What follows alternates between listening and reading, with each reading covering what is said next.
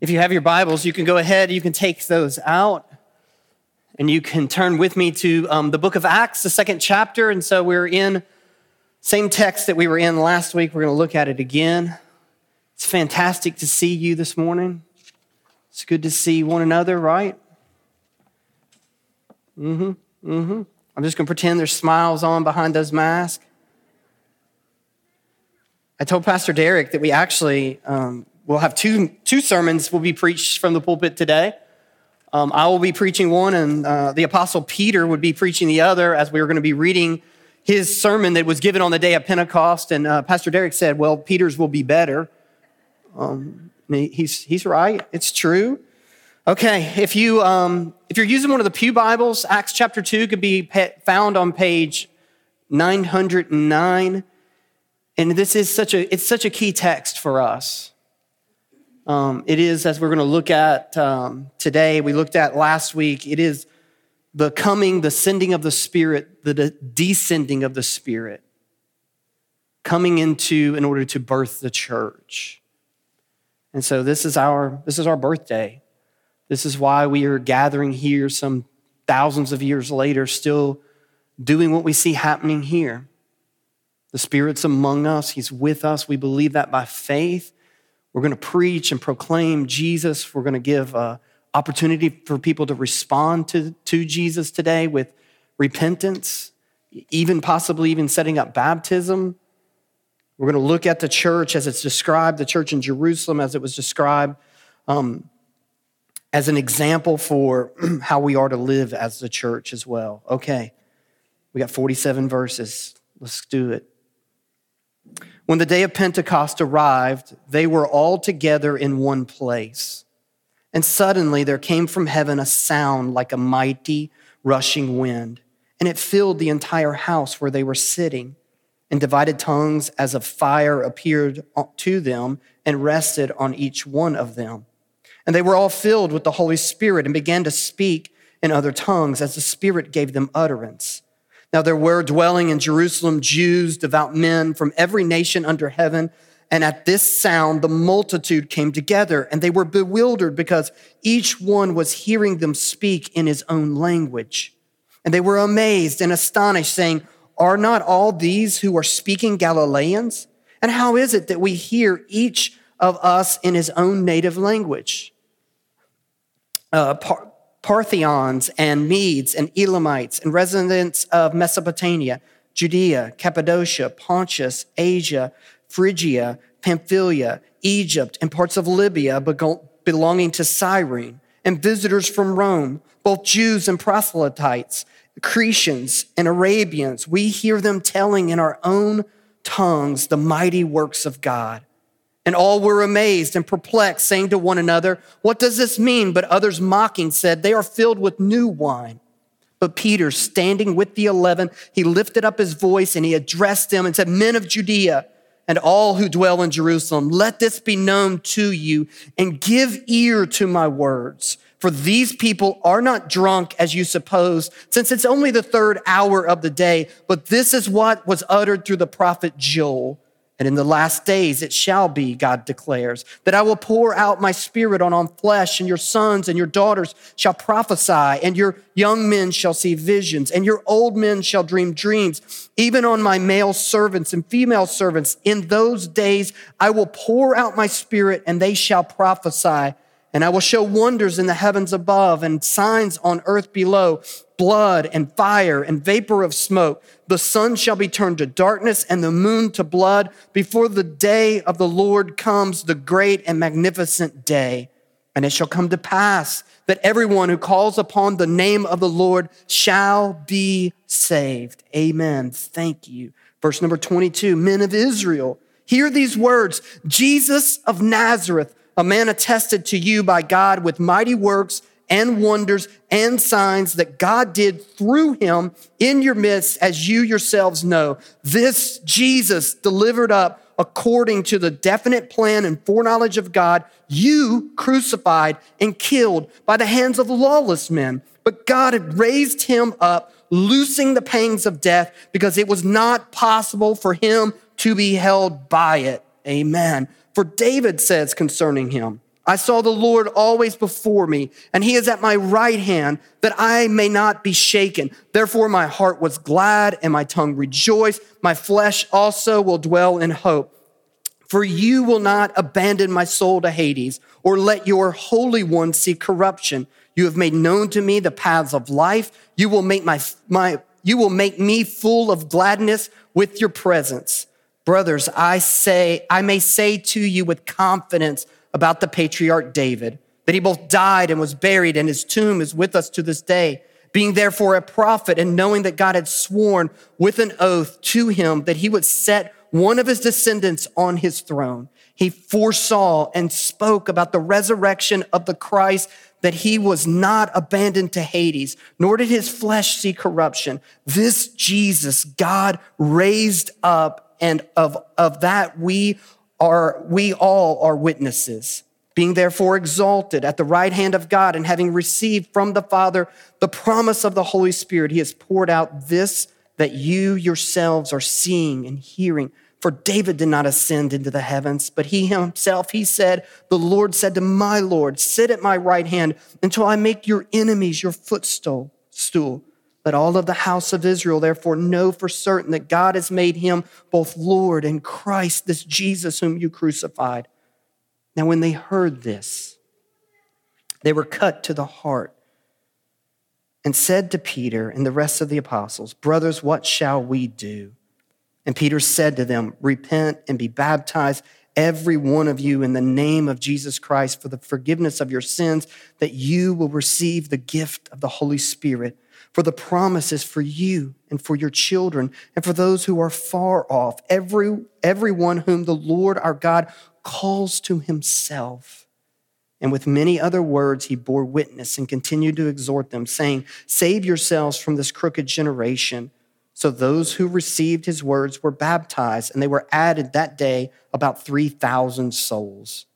And they devoted themselves to the apostles' teaching and to the fellowship, to the breaking of bread and the prayers. And all came upon every soul. And many wonders and signs were being done through the apostles. And all who believed were together and had all things in common. And they were selling their possessions and belongings and distributing the proceeds to all as any had need. And day by day, attending to the temple together and breaking bread in their homes, they received their food with glad and generous hearts, praising God and having favor with all people. And the Lord added to their number day by day those who were being saved. Let's pray. Father in heaven, thank you that by your power, by you superintending over the centuries, we have preserved for us the events of the day of Pentecost, that we believe them with faith, that we believe that this is a trustworthy and true words that we're reading about, and you preserved it as a declaration of the age of the church that is here, a church that would be marked by worship of you and by right preaching and teaching of you and by right fellowship, by a unity that we're going to talk about today, and by a love. And so Jesus, may you just come and be among us, and in your spirit be among us, and just help us to understand all that you would have for us today. Even in this day, in the difficult days that are in front of us and we're in the midst of, strengthen us and enable us to persevere. In your name we pray, amen. Now, first of all, I said this last week, that the day of Pentecost isn't as much about a personal experience with the Spirit as much as what it's declaring the church to be. It's really coming to the church corporately rather than just upon individuals. And the day of Pentecost isn't necessarily just something unique that's occurring here. Like what we're reading here, it has a past aspect to it. It has a present as we look at what's happening here as it's recorded in Acts chapter 2. And it also has a future aspect to it. And so even though there could be some uniqueness that we see in it with like the speaking of tongues and the descending of the Spirit, but yet as we're studying the storyline of the Bible, it's rooted in the past and we see it in the present. And it's also pointing us forward even into the future. And so the past aspect of it, we can look at that in two different ways. The first past aspect is what's happening here is an undoing of what we saw happening in Genesis, the 11th chapter. If we were to look at Genesis, the 11th chapter, what you'll see is, you'll see the event known as the Tower of Babel. mankind gets together and they in their pride say, you know what we're gonna do? We're gonna build a tower that will ascend into heaven. That's a stairway of heaven, literally. They're building the stairway to heaven. And why they say that is it's out of their pride. We're gonna be gods of our own. It's the same sin that was found in Adam and Eve in the garden. Mankind post the fall, or post Noah, post all of the flood, we still see the same problem in man, and that problem is pride. They want to be their own gods. And that's what he's saying. We'll ascend to deity. We'll be our own gods. And so they begin building this tower, and God brings judgment upon those people. And that judgment comes in the form of a punishment. And that punishment is he confuses the languages. All of a sudden, they can no longer work in cooperation with one another because they're no longer speaking the same language. And so what we see happening in Genesis chapter 11 is God is scattering the people, because that's what happens afterward, as they begin to gather up according to their language. And as they gather up according to their language, they're speaking different languages. And what we see is God is scattering his people in judgment. And now what we see on the day of Pentecost is we see the opposite, the undoing of that. What God is doing is God is gathering together his people for worship, and he's using the same thing. In Genesis chapter 11, he brings judgment that is confusion of the languages. On the day of Pentecost, what he's doing is giving a foreshadowing of heaven by bringing together a unity, a commonality of the languages, where they're all speaking a language and they're all hearing in the same language. It also has a past aspect as what it points to of the day of Pentecost. The day of Pentecost, as we said last week, is a Jewish festival. It is a festival in which they are celebrating the first fruits of the wheat harvest. And now what we have here is we have the first fruits of the harvest of souls, the first fruits of the church coming together. These 3,000 plus the 120. They are the first members of Jesus's church. We'll put a pin in that and we'll come back to that. It has a present aspect as well, as what we're seeing happening here in Acts chapter 2. But this begins the age that you and I are currently in. We are in the age of the Spirit. The Holy Spirit is here at work among us, gathering together the church. And this is the age of the church that we're in. That we're in the same age. But it also gives a picture of the future aspect. Just as what's happening here in Acts chapter 2 is the first fruits of the harvest, there will be a final harvest made when Christ returns, when the Feast of Trumpets, when a trumpet blasts, and all who are born again, all who are saved are gathered in, and the church is gathered around even the throne room of God.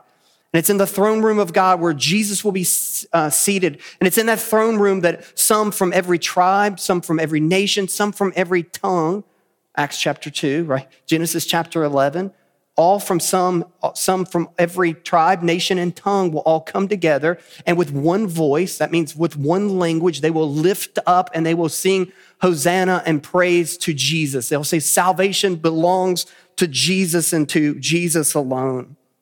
Actually, they will say salvation belongs to our God who sits on the throne and to the Lamb, all in the same language. And so what we see here is not unique, but what we see here is a fulfilling of promises, certain promises that have been made. And again, a past, a present, and even a future. That's where we're all heading as the church, that someday we will be gathered beneath Jesus' throne, singing praises to him.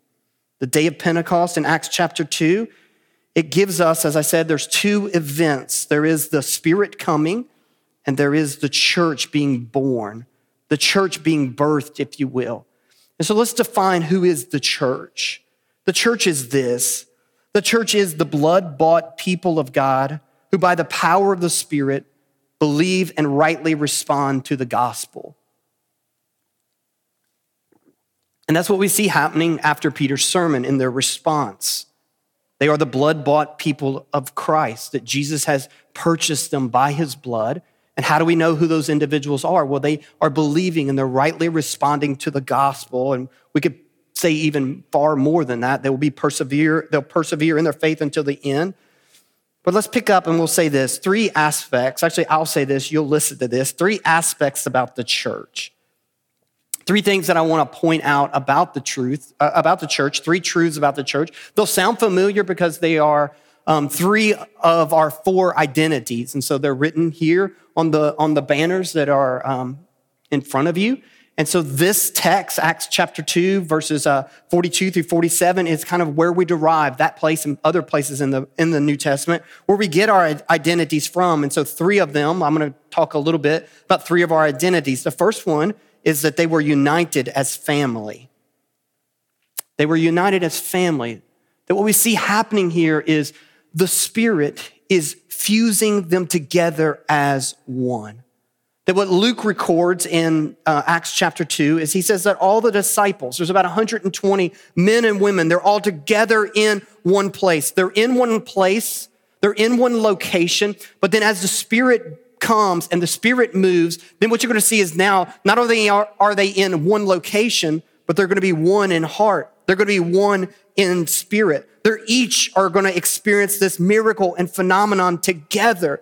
Each is going to hear the wind. Each is going to see an individual tongue of fire on over each one's head.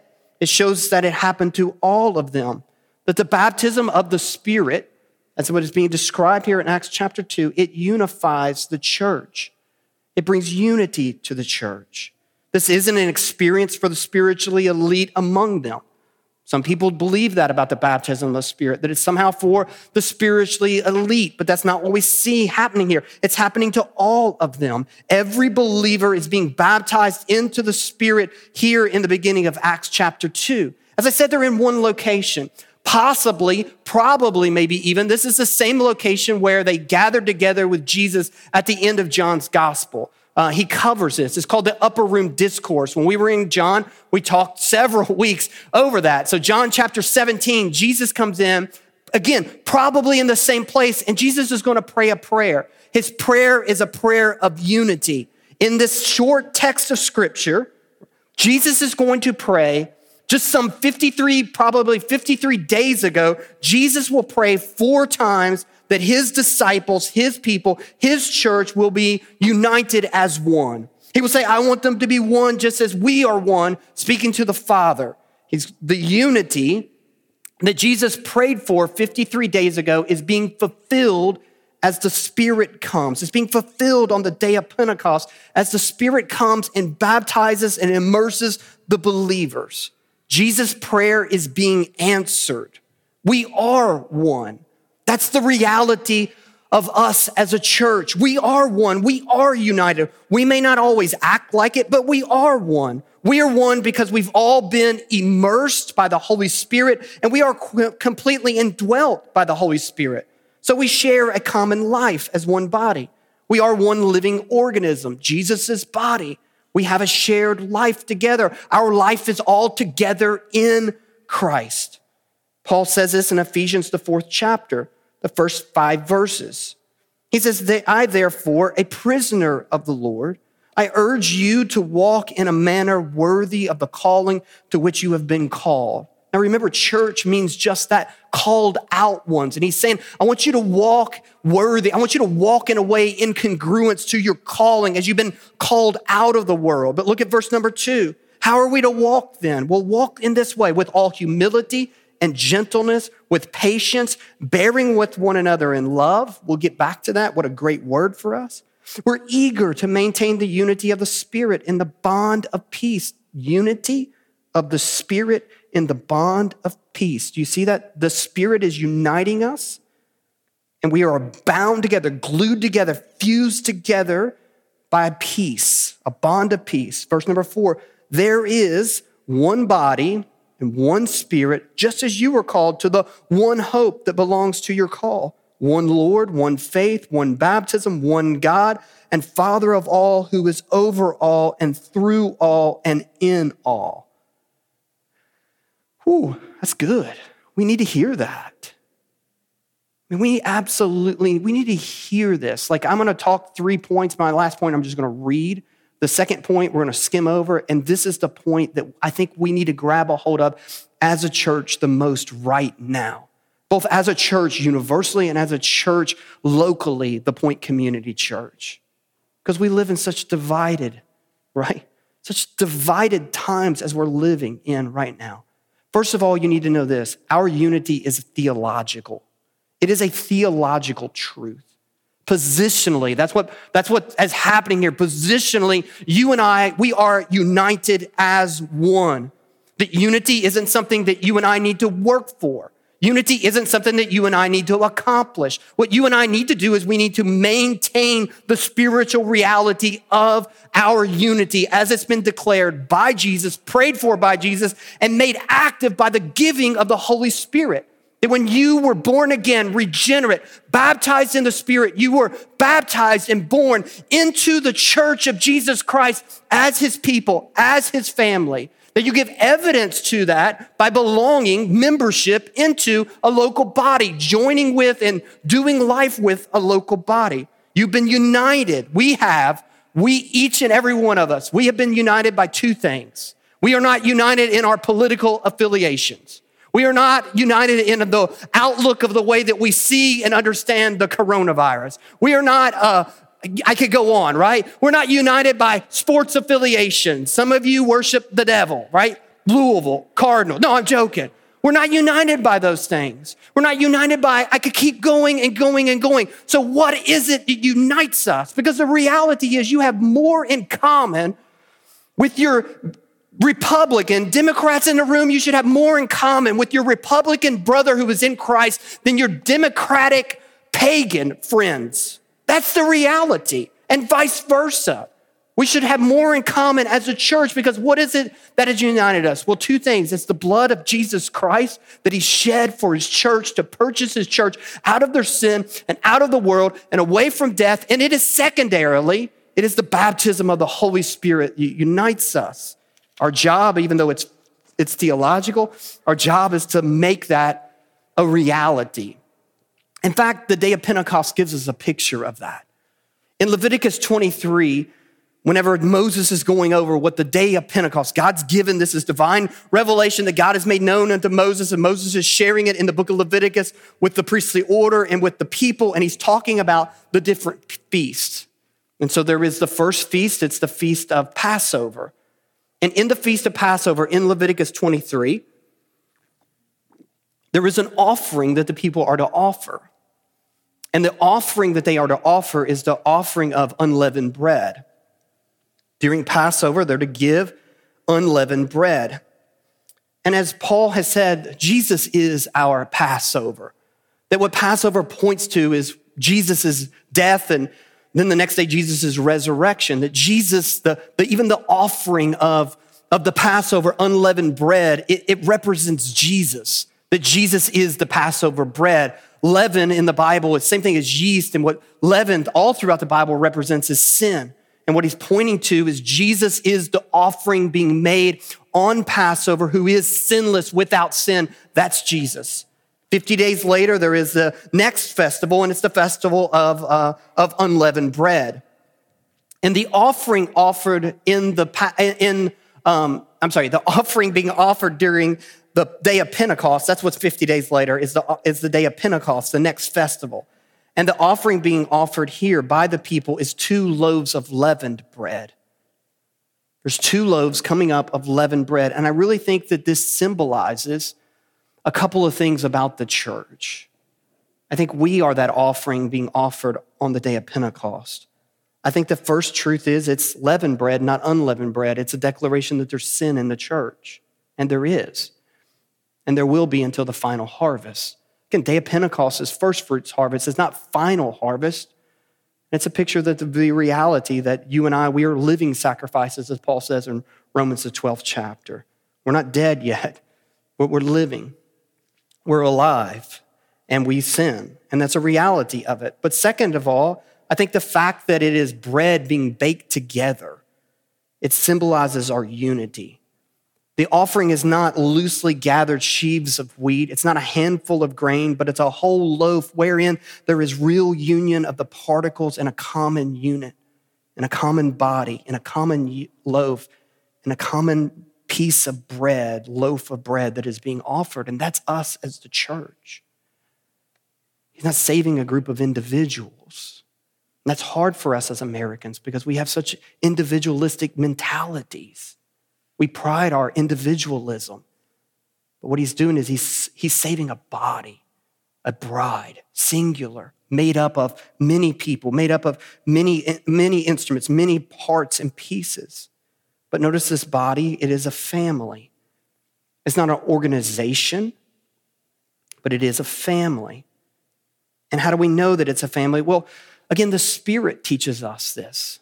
It's the Spirit that unifies and symbolizes our unity together. Paul says in Romans, the 8th chapter, that you and I, that we receive the Spirit, and it is the Spirit of adoption. Now, it's the same thing that's happening here on the day of Pentecost. It's the Spirit that's being poured out.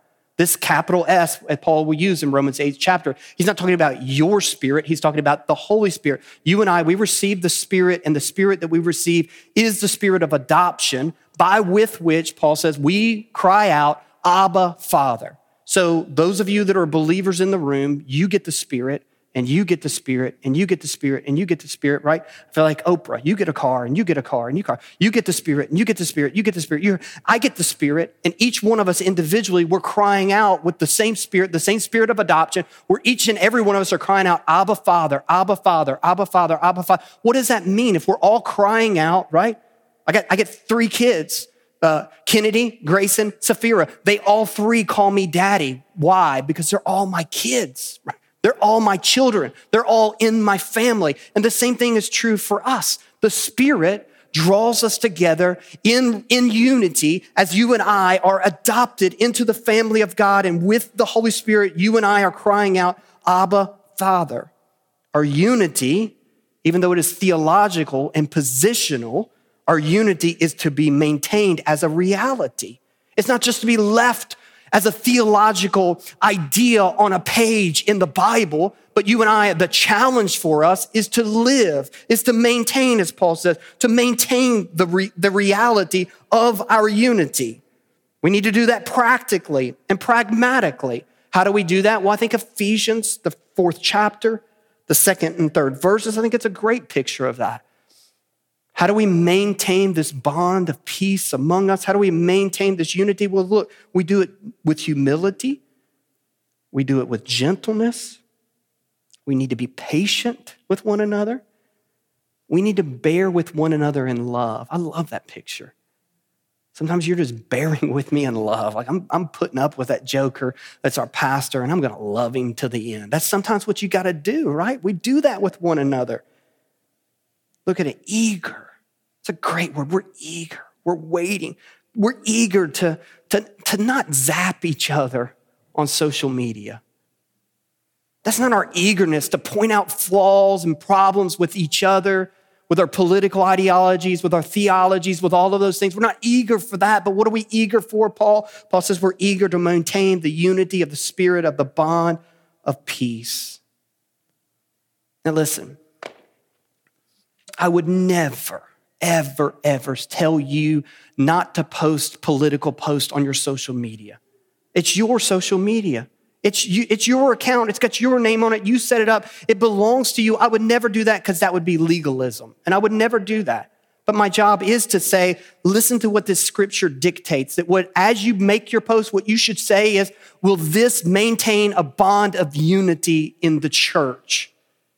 Or will this work to cause divisions and factions and disunity in the church? Oh yeah, well, I'm not making it for the church. Yeah, but you got folks who are in the church that follow you. I think it's just wisdom. I think that's what the question, I think that's what Paul is saying. Let this truth become a reality as this truth of the unity of the church as it governs your souls. That's what he's saying. Let it govern you. Let this reality govern you. But it's not just a work of the flesh. It's also a work of love. So you'll be willing to do it if you really love other people. If you're really in love with these people as your brothers and sisters in Christ, more than you're in love with your political affiliation, more than you're in love with possibly your sports team, more than you're in love with whatever else, your current take on the coronavirus or whatever it may be. Let what governs you, let love be what governs you. Paul writes in Romans, the 5th chapter, in the 5th verse, one of my favorite texts of scripture. What he says is, and hope does not put us to shame because God's love has been poured into our hearts through the Holy Spirit has been given to us. So picture this, as the Spirit comes, as you're being baptized into the Spirit works in order to make God's love for you a reality. The Spirit is at work and comes and is shed abroad, poured out into your heart for two things, for two purposes. Number one, he wants to make God's love for you a reality in your life. And the second thing the Holy Spirit is empowering and working is God's love for others. It's God's love for you. You come to understand God's love, that God does love me. Like, that's the work of the Spirit. He really does. I'm not condemned. Romans, the 8th chapter, there's no longer any condemnation for those who are in Christ Jesus. He's not angry with me. He's not mad with me. He's not displeased with me, but God genuinely really does love me. How do you come to that understanding? What's the Spirit that does that? He makes the love of God shed abroad, poured out into your heart. But second, not just God's love for you, but it's God's love through you. And in order to understand that, let's read the whole book of 1 John, because that's what it deals with. That's what the whole book of 1 John and most of the New Testament deals with. What John will say is it's absolutely impossible for you to understand God's love for you and you not let God's love come through you to others.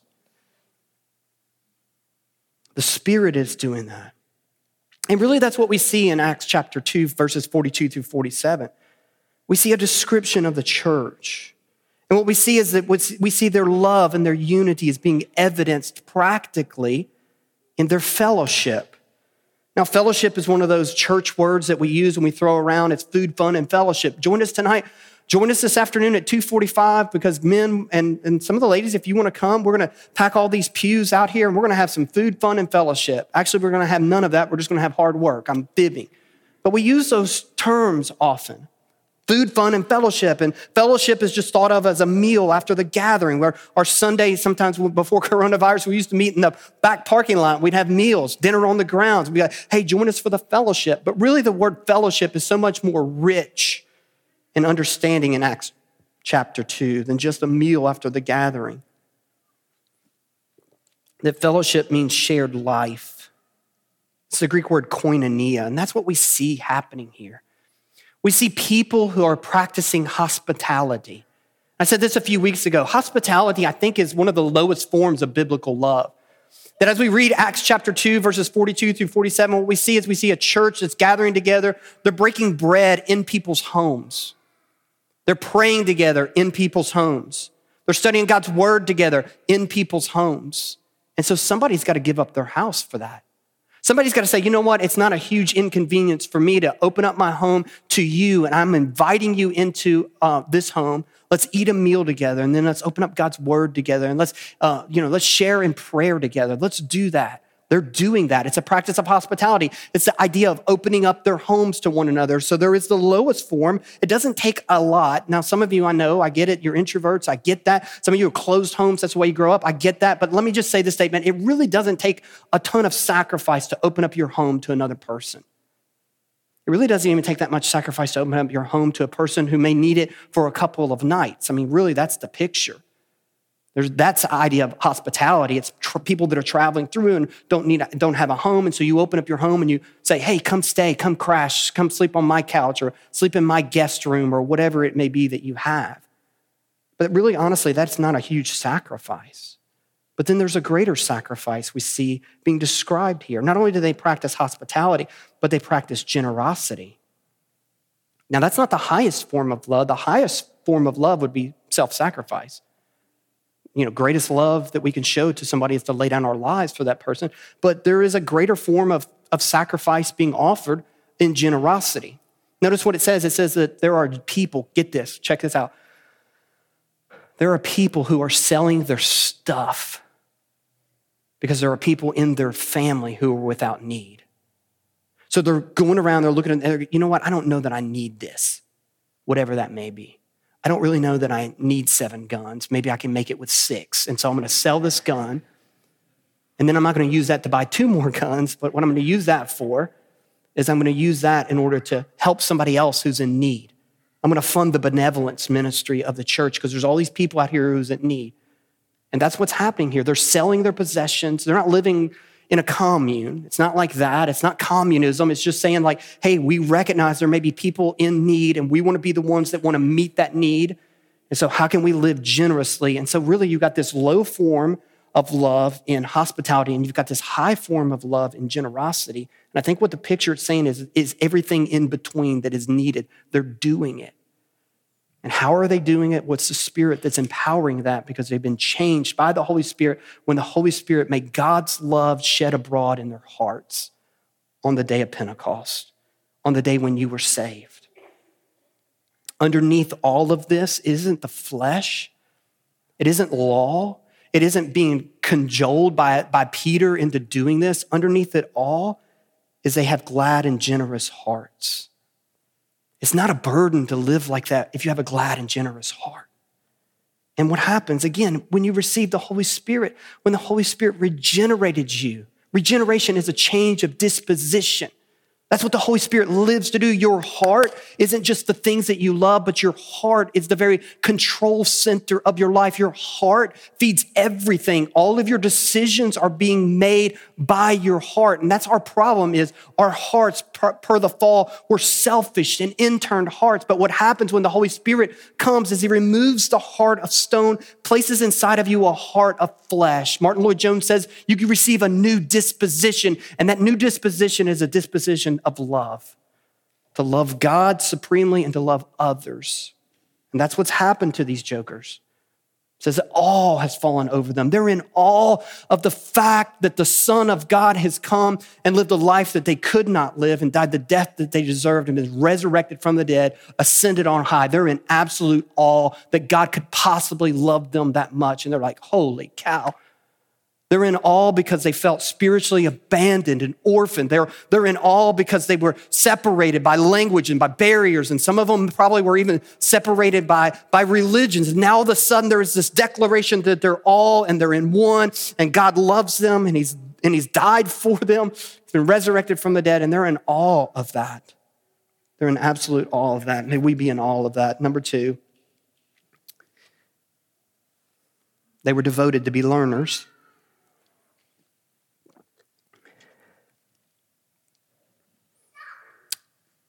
They had a devotion to gospel preaching and doctrinal apostolic teaching. That's not two different things, but apostolic, you would go, what? So doctrinal teaching. I mean, Peter, as he preaches this sermon, he's putting on a clinic on how to preach the gospel. Like, man, oh man, this mug just laying it down, preaching the gospel. Notice, first of all, that Peter's sermon is biblical. He's appealing to, he's preaching from Joel, the 2nd chapter, from Psalm 16, and from Psalm 101. It's the Old Testament that is forming the background, the backbone, I guess I should say, the railroad tracks of the very sermon itself.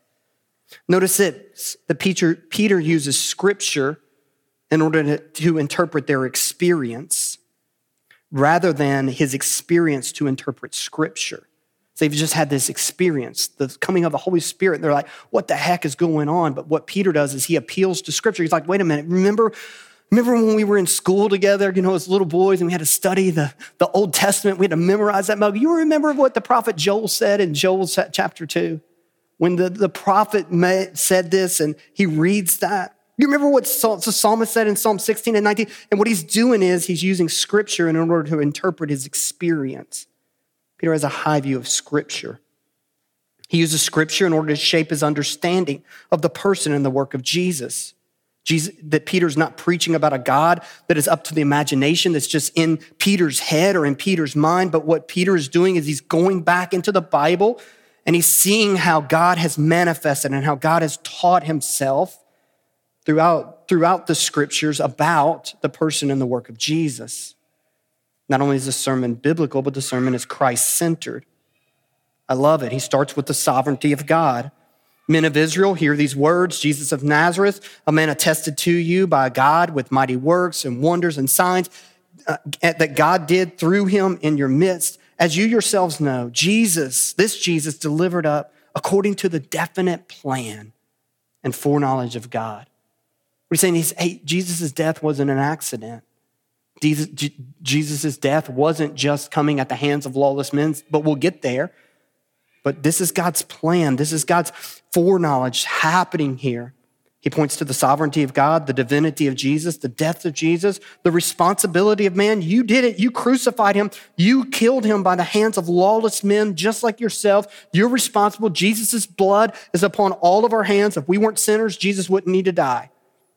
Then he doesn't just leave it there, though, but he points to the resurrection of Jesus. God has raised him up. He's loosened the pangs of death because it was impossible for Jesus, the Son of God, to be held by it. He points to the victory and the exaltation of Jesus. This Jesus God has raised up, and of that we are all witnesses, being therefore exalted at the right hand of God, and having received from the Father the promise of the Holy Spirit, he has poured out that you yourselves are seeing and hearing. Then he calls for a response of the people. Notice the people get there before Peter gets there. Verse number 37, and when they heard this, they were cut to the heart. That's the work of the Spirit. The Spirit is convicting the heart. The Spirit is doing surgery on the hearts of men and women as the gospel is being preached and as the gospel is being proclaimed. And they cried out to Peter and to the rest of the apostles, brothers, what shall we do? Oh, Jesus, that you would do that. Would you call a crisis in our hearts and in our lives when we understand rightly the gospel, that we would cry out to you, what must we do? We've killed the Son of God. What must we do? This is us. And Peter replies with the application and a response to the gospel. Here's how you respond to the gospel. You repent and be baptized, every one of you, in the name of Jesus Christ, for the forgiveness of your sins, and you will receive the gift of the Spirit. And notice it's the Spirit. The Spirit uses the proclamation of the gospel to collect and to gather the church. But not only are they devoted to gospel preaching, they're also devoted to doctrinal or apostolic teaching. It just doesn't stop with this one sermon in Acts chapter 2. But then notice as the 3,000 are saved and they're put into small groups, as they're meeting together, the church in Jerusalem, they're devoting themselves to the apostles' teaching. They're not getting together and going, hey, who's got a word for us? Who's got a vision for us? Who's got a fresh, revelation of God's word for us? No. What they're devoting themselves to is they're devoting themselves to the authority of the apostles. They already have this understanding that these men have been with Jesus and Jesus has empowered them for the teaching. So this doesn't mean me. I'm not an apostle. There were 12 apostles, they're all dead. The last one was John the Revelator, not John the Baptist. He wasn't an apostle, but John, the one who writes the Gospel of John and 1st and 2nd and 3rd John and Revelation. And when he died, all the apostles died. I know there may be some joker, you're flipping channels. You accidentally get on Twisting the Bible Nightly, which is TBN, and you stop there and there's some joker that may have the title of an apostle, but he's not an apostle. You know why? Because he hadn't seen Jesus face to face and spent time with Jesus. But what the apostles' teaching, what they left us is, they left us the New Testament. So when we say that we're devoted as learners, what are we devoted to? We're devoted to the Bible because this is the word of authority. I'm not the word of authority. I'm just the mailman. I'm just delivering the mail, right? Like some of you need to realize that. Stop emailing me. If you got a problem with it, take it up with the author. I'm just delivering the mail. That's my job, right? Don't scream at the mailman for bringing you the bills, right? Don't scream at him. That's not his problem. He didn't do that. He's just delivering the mail. That's the same thing my job is. Our job as the elders of the church is to rightly divide God's word and to preach and to teach and to not shrink back and sharing with you, as the Apostle Paul says of the church of Ephesus, the whole counsel of God. We're not just here to tell you flattering stories. We're not here just to build you up and how good you are, because the honest truth is you're not really all that good. Our job is to make Jesus known and to preach and to teach Christ. As Paul said, I come to know nothing among you except for Christ and him crucified. And why was Christ crucified? For sinners like us. Oh, but that we would believe that. Oh, that we would respond to that truth. Sometimes people go, oh, teach us something new, teach us something better. What do you need? What better news is there than the gospel of Jesus Christ? What better word could we have in Christ, right? Every week we could just come together and preach Acts chapter 2, Peter's sermon. You just come together and teach that, preach that again, and go, hey, you know what? I bet you this week you haven't lived in congruence to that. Now go and do that, right? There's been times this week when you haven't loved God sufficiently. You haven't loved God with all your heart, mind, and soul. You haven't loved your neighbor as yourself. I bet that's true about you. So let's try again next week by the power of the Spirit. Let's go get them, right? We could do that every week because that is the reality. They devoted themselves to gospel preaching and to doctrinal teaching. The same thing is true here. We center ourselves around the word of God. That's my greatest concern and my greatest burden for this church, the Point Community Church, in this time is that we are so busy and we're so distracted and we're so divided in our attention, not necessarily by bad things, but by good things, that we're not centering ourselves around God's word. We need it. It's our very breath. Lastly, they were empowered to be missionaries. That's what Jesus promised. You're going to receive the Holy Spirit, and then guess what? Here's what you're going to be my witnesses. That's missionaries. You're going to be my witnesses to Judea, Jerusalem, Judea, to the very ends of the earth. That by their union as a family and their devotion to the gospel, they made Jesus unignorable in Jerusalem. Folks couldn't just keep living their lives the way they were living. They made Jesus look so beautiful and so majestic and so wonderful and so powerful. How? By their devotion to one another, by their love that they're sharing, by their preaching and proclamation of the gospel, that all of Jerusalem is rocked. Acts chapter 2, verses 47. May it be said of us as we make Jesus unignorable in Frankfurt. They were praising God. They were having favor with all people. And the Lord added to their number day by day those who were being saved. May it be true of us every day, day by day. May we be praising you. May we be enjoying the season of favor, forever how long it may be.